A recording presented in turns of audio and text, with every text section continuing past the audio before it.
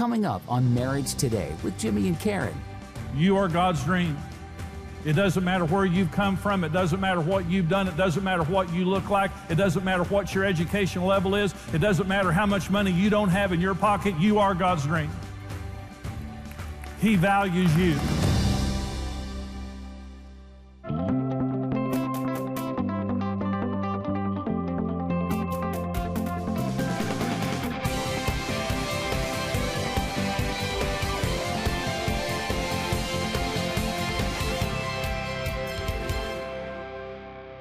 It surprises some people to hear that God has a dream, and God does have a dream, and it's a very important dream. In fact, it's the entire theme of the Bible. And sometimes we get so close to the Bible that we forget what it's about. And you say, well, what's the Bible about? Well, it's about not making God mad. Well, it's about God wants your money. Well, it's about, do the do's and don't do the don'ts or something like that. We get close to the Bible and we know certain doctrines or certain points, but we don't really understand the point of the Bible. But let me just solve the mystery right now. God wants a family. God has a dream of a family. Now, theologically speaking, it's important to understand God doesn't need anything. God is self-existent. God needs nothing outside of himself to exist. And if he did, he couldn't be God, and it wouldn't be a good thing. But God is self-existent. But even though God doesn't need anything, he wants something. He wants a family. In fact, he wants a family so bad he was willing to die to get it. In John 3:16, it says, "For God so loved the world that he gave his only begotten Son, that whoever believes in him should not perish but have everlasting life." The story of the Bible is very simple. God wants a family, and he created Adam and Eve to produce a family for him. He commanded them to be fruitful and multiply and to fill the earth with a family. And God lived with them, and it was God's intent to live with them forever on this earth. But they sinned. They rebelled against him. But in spite of that, from the foundation of the world, Jesus was slain because God knew they would rebel, but he had a plan of salvation to get him a family anyway. And Jesus came to pay for our sins so that we can become family members of God. And I'm saying right now, if you're a believer, you're family. If you're a believer, you're my family. If you are a believer in Jesus Christ and you've accepted him as your Lord and Savior, you're my brother and sister in Christ. And listen, you're more my family than my blood family who doesn't know Jesus.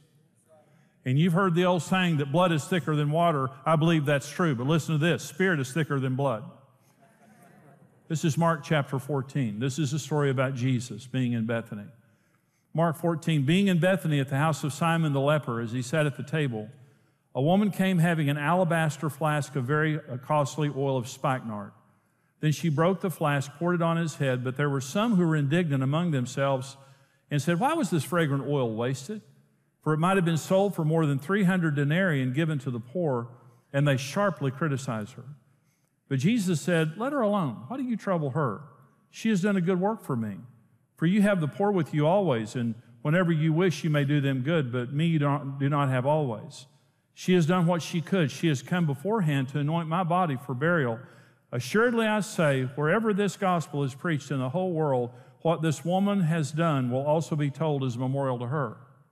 Then Judas Iscariot, one of the 12, went to the chief priests to betray him to them, and when they heard it, they were glad and promised to give him money, so he sought how he might conveniently betray him. So Jesus is in Bethany. The word Bethany means house of misery or house of depression. It's a bad place. And he's at the home of Simon the leper. And leprosy was a horrible, incurable disease that your limbs fell off, and you ultimately died. And Jesus is at the home of a leper, and a woman came and poured out a vial of very costly, an alabaster flask, a very costly perfume that was worth 1 year's wage. A denarii was 1 day's wage for an average workman in those days. And it was worth 300 denarii. So let's say $50,000. This woman came with a flask of perfume worth $50,000 and broke it and poured it out on Jesus to anoint him for burial. And when she did that, they began to complain. And why didn't you give that to the poor? And they began to complain. And then Jesus corrects them, and Jesus says to them, anywhere the gospel is preached in all the world, what she just did, I want you to talk about it. So literally what I'm doing right now is in obedience to the command of Jesus. I'm honoring this woman according to the command of Jesus Christ. Wherever the gospel is preached, tell what she did. Okay, that's what we're doing. And Judas, at that, got up and betrayed Jesus. That was the event that caused Judas to betray Jesus. So here's some questions. Why was Jesus in such a bad place talking to a leper? I mean, why in the world would Jesus be at the house of misery talking to a leper? Okay, let me answer the question. God's dream. Simon the leper was God's dream. You say, yuck. He had leprosy. Well, God doesn't see people the way we see people. See, we're human beings, and we have a tendency to think that healthy people are better than sick people, or wealthy people are better than poor people, or attractive people are better than less attractive people. God doesn't see like that because He's not shallow. He's God. When He sees us, He sees the child He made in our mother's womb. There's never a physical description of Jesus in the Bible because it doesn't matter. He's the Son of God, and we don't compare Him to other people physically to decide if we're going to love Him or not.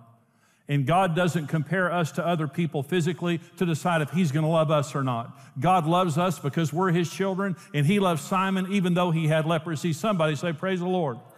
That's good news. You're God's dream.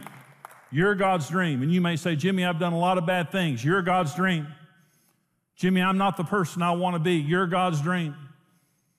You are God's dream. It doesn't matter where you've come from. It doesn't matter what you've done. It doesn't matter what you look like. It doesn't matter what your education level is. It doesn't matter how much money you don't have in your pocket. You are God's dream. He values you. Another question. Why was the woman's gift of perfume so important that Jesus would command that she be memorialized wherever the gospel is preached? Because she didn't give perfume. She gave her dream. Women don't think like men. Women plan things out. And when it comes to being married, this was her dowry. She was saving this. This wasn't perfume. This was her dowry. This was her marriage. This was her children. This was her house with a white picket fence. This was her future. She had been saving. She had been planning. But she decided one day that Jesus was more important than her dream. And literally, she laid down her dream so God could have His dream. The gospel can only be preached by people who value God's dream over their dream. Dreams, greed blinds us to God's dream. Selfishness blinds us to God's dream. I want to tell you about several dreams that I had to lay down in my own life. One related to my marriage.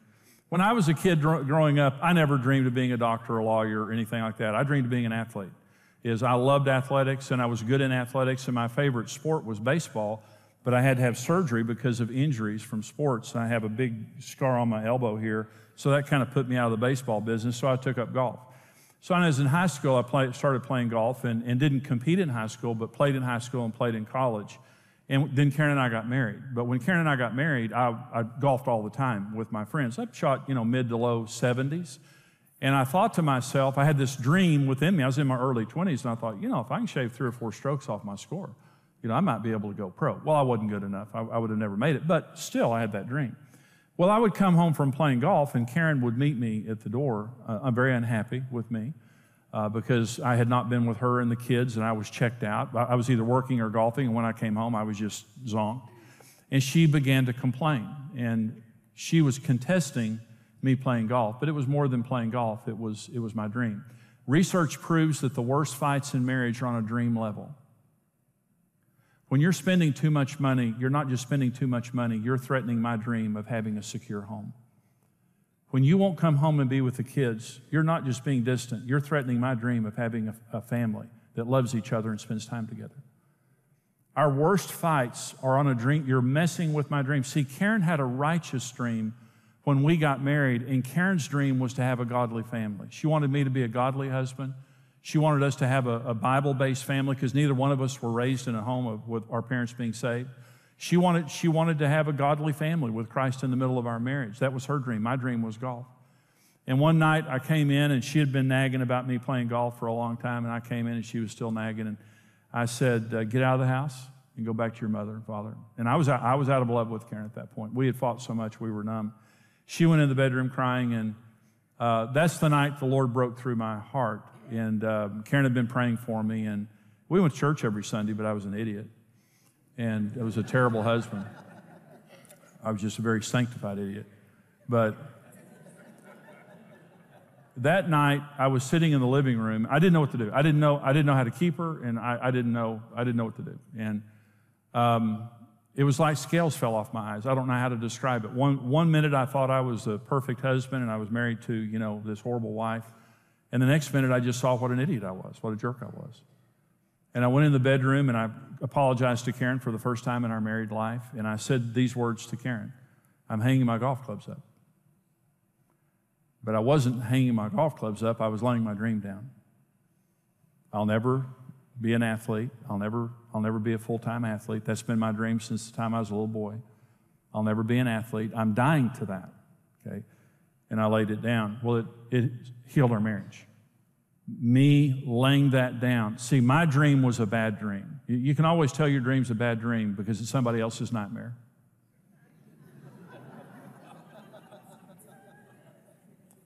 Karen had a righteous dream. I had a selfish dream.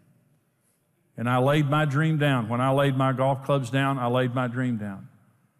And our marriage was healed. And several years later, when our marriage was healed, I remember Karen walking up to me and saying, "Why don't you go play golf?" And I said, "Excuse me, I just think I heard Jesus."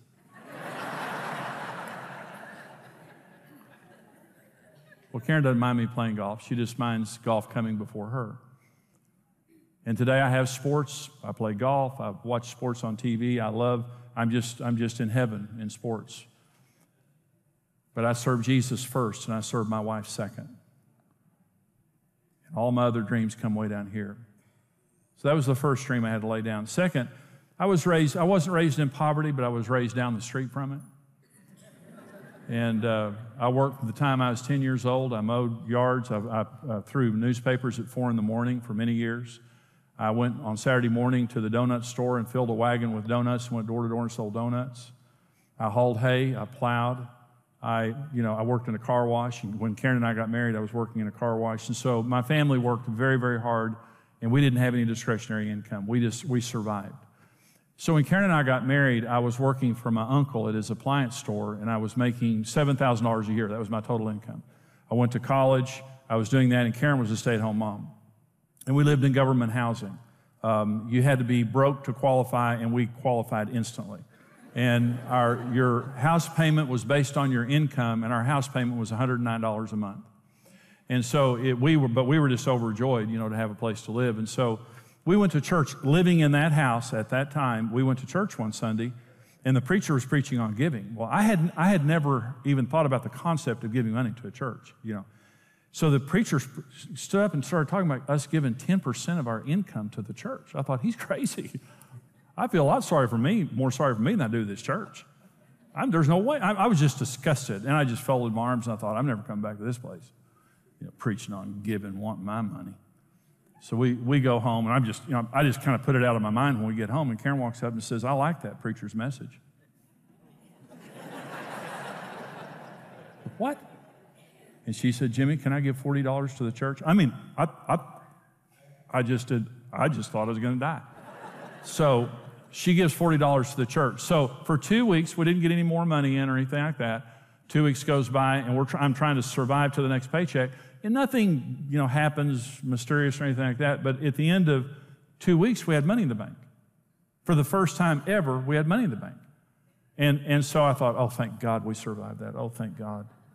Thank God. Karen walks up and says, "Can I give $40 more?" I said, "Oh, Karen, oh, no, don't, no. We survived. We survived that $40 thing that you did." But she was very sweet in a kind of an evil way. And she, "Can I give another $40? It's like, "Karen, you want to give again?" "Yes, I'd like to give again." "Well, whatever you think. So she gave again. Same thing happened again. I can't put a calculator to it. No big checks came in the mail. But I'm just saying something happened in our finances that even caused my hard heart to start thinking God was up to something. And then she gave again. Then she gave again. Then she gave again. Then I remember the first time we wrote a check that represented 10% of our income. And I thought, I'm pretty much the most spiritual man on earth. And then... And of course, then it was our giving. We give to the Lord. So that preacher disgusted me.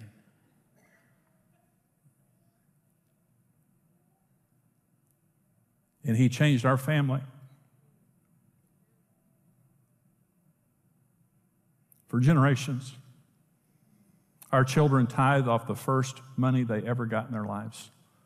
And they have given since the day they were little bitty kids, givers. See, we were first generation givers. It was really hard on me. Giving broke a spirit of poverty off my life and an orphan spirit off of my life. And I know God because of giving.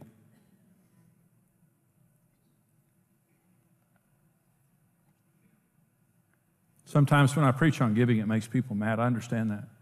Totally understand it. But I'm your best friend. And generations from now, your life will be different if you give to the Lord. I laid down my dream of having money, and God has blessed us in ways that are unbelievable.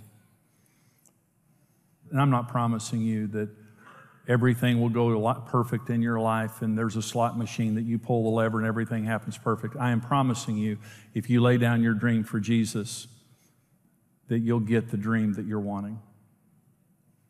I'm telling you, if you'll put God's dream in front of your dream, that you'll find your dream. And if there's something wrong with your dream, it's just going to die so that it doesn't ruin anything in your life, your marriage or anything else in your life. But if your dream is a righteous dream, the dream of a future, the dream of a ministry, the dream of a family, the dream of something good, when you lay down your dream, Jesus said, wherever the gospel is preached in all the world, you talk about this. And that's what I'm doing right now. That woman became famous by laying her dream down for God's dream. What's your alabaster vial? What's your dream? Let me give you some questions as we close.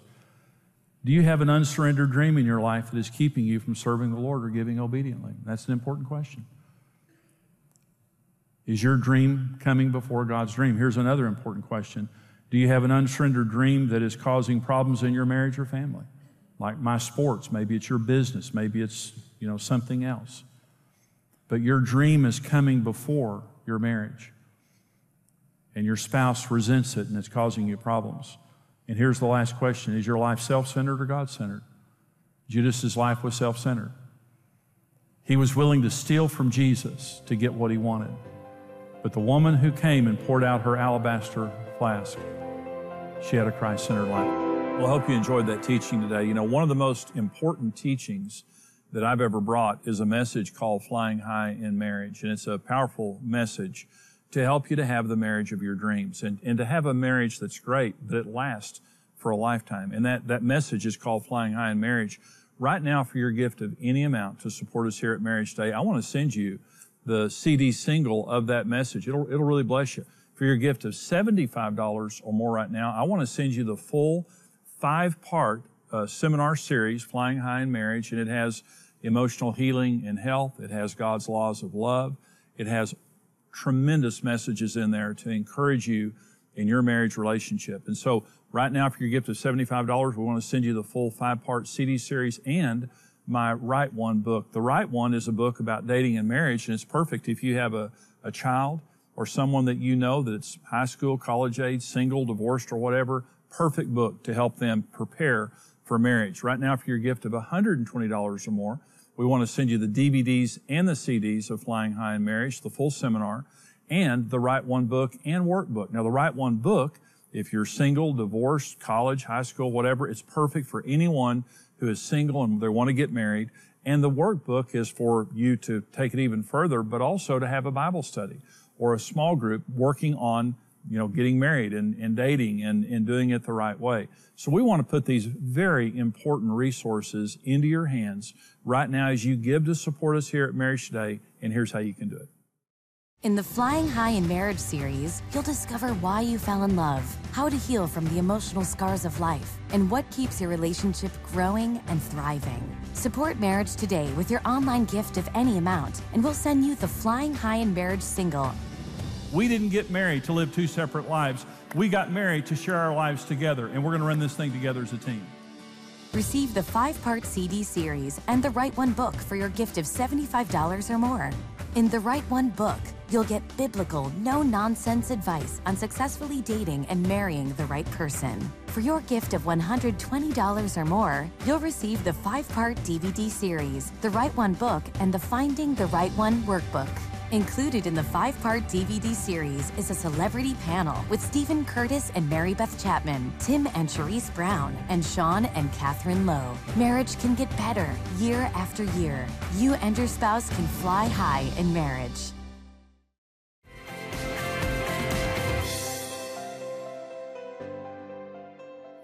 The message today is on, dream givers, of laying our dreams down for God. And Jesus said, if you lay your life down for my sake, you'll find your life. And I believe if we lay our dreams down for God's sake, we'll find our dreams. Sometimes we have a mentality that says, once my ship comes in, I'm going to bless everybody. I'm going to bless God. I'm going to bless my family. I'm going to give to everybody. And our deal is, once I get mine, everybody gets theirs. It's really the opposite of that. Jesus says, give me your dream, and I'll give it back to you, but it'll be right this time. See, I had dreams in my life, and my dream of golf was the wrong dream. I'm not talking about playing golf. I'm talking about trying to be a pro golfer. It just wasn't right, and it was selfish, and it was hurting my marriage. It was hurting my relationship with God. But money, my dream of money, was keeping me from being the person that God wanted me to be generous, and to put Him first. God was not first in my life. And as I began to lay dreams down, what I realized was I was achieving my dreams. I was the dream of our marriage, the dream of a relationship with God, the dream ultimately of a ministry, and everything else that God gave me.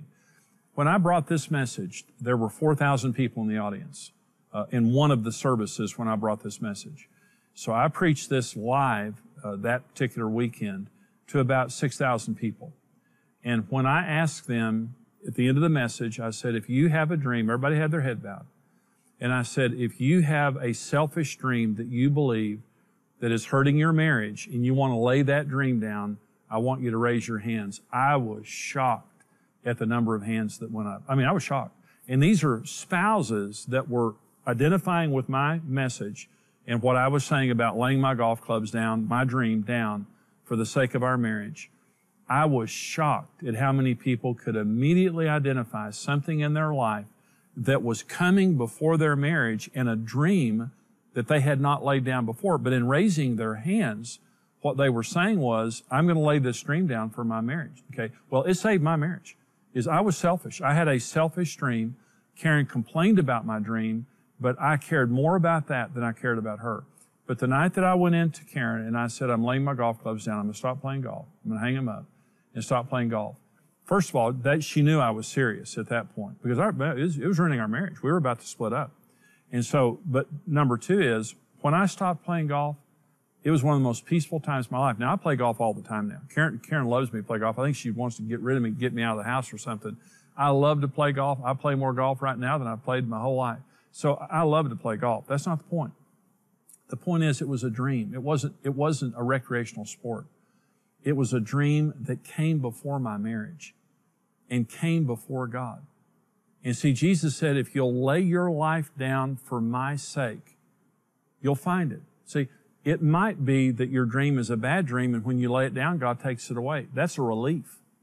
He's going to take something away that's harming you. Well, let me say something. God knows the reason He created you in your mother's womb. And He knows the reason He put you together as a couple and the destiny He has for you. You know what it means? When you surrender your marriage and your life to God, you're going to find your dream. God's going to show you the reason that He created you, and He put you together as a couple, and you're going to be living your dream marriage and your dream life. But it all begins when you're willing to lay down that dream. Some of you have a dream that comes before God. It's time to lay it down. But some of you watching right now, you've got a dream. You've got something that you've been doing, something that you're wanting. It's a dream that's coming before your marriage. You need to go to your spouse and say, honey, you've complained about this. I haven't listened to you. It's hurt our relationship, and I want you to know I'm laying it down. You come before this, and I'll do anything necessary to show you that you come first. I'm just saying it worked for me. That was the issue in our marriage, and as soon as I laid it down, our marriage began to be healed, and before long, we had the marriage of our dreams. Dream givers. When we give our dreams up, we get our dreams back, but they're right this time. So I'm encouraging you to do that. You know, if this program has been a blessing to you, if we've ministered to you, would you help us minister to other people? We're only able to do what we do for you because of people who help us financially. Would you give your most generous gift right now? The information's on your screen of how you can give. You can go on our secure website. You can call the number there, give with your bank card, or you can mail your gift in. The address is there on your screen. We so much appreciate all of you who stand with us financially. There's a war on marriage, and we're on the front lines trying to help people succeed in their marriage and family relationships, and we need you standing with us to be able to do that. Thank you so much. We have some more information for you, so stay tuned.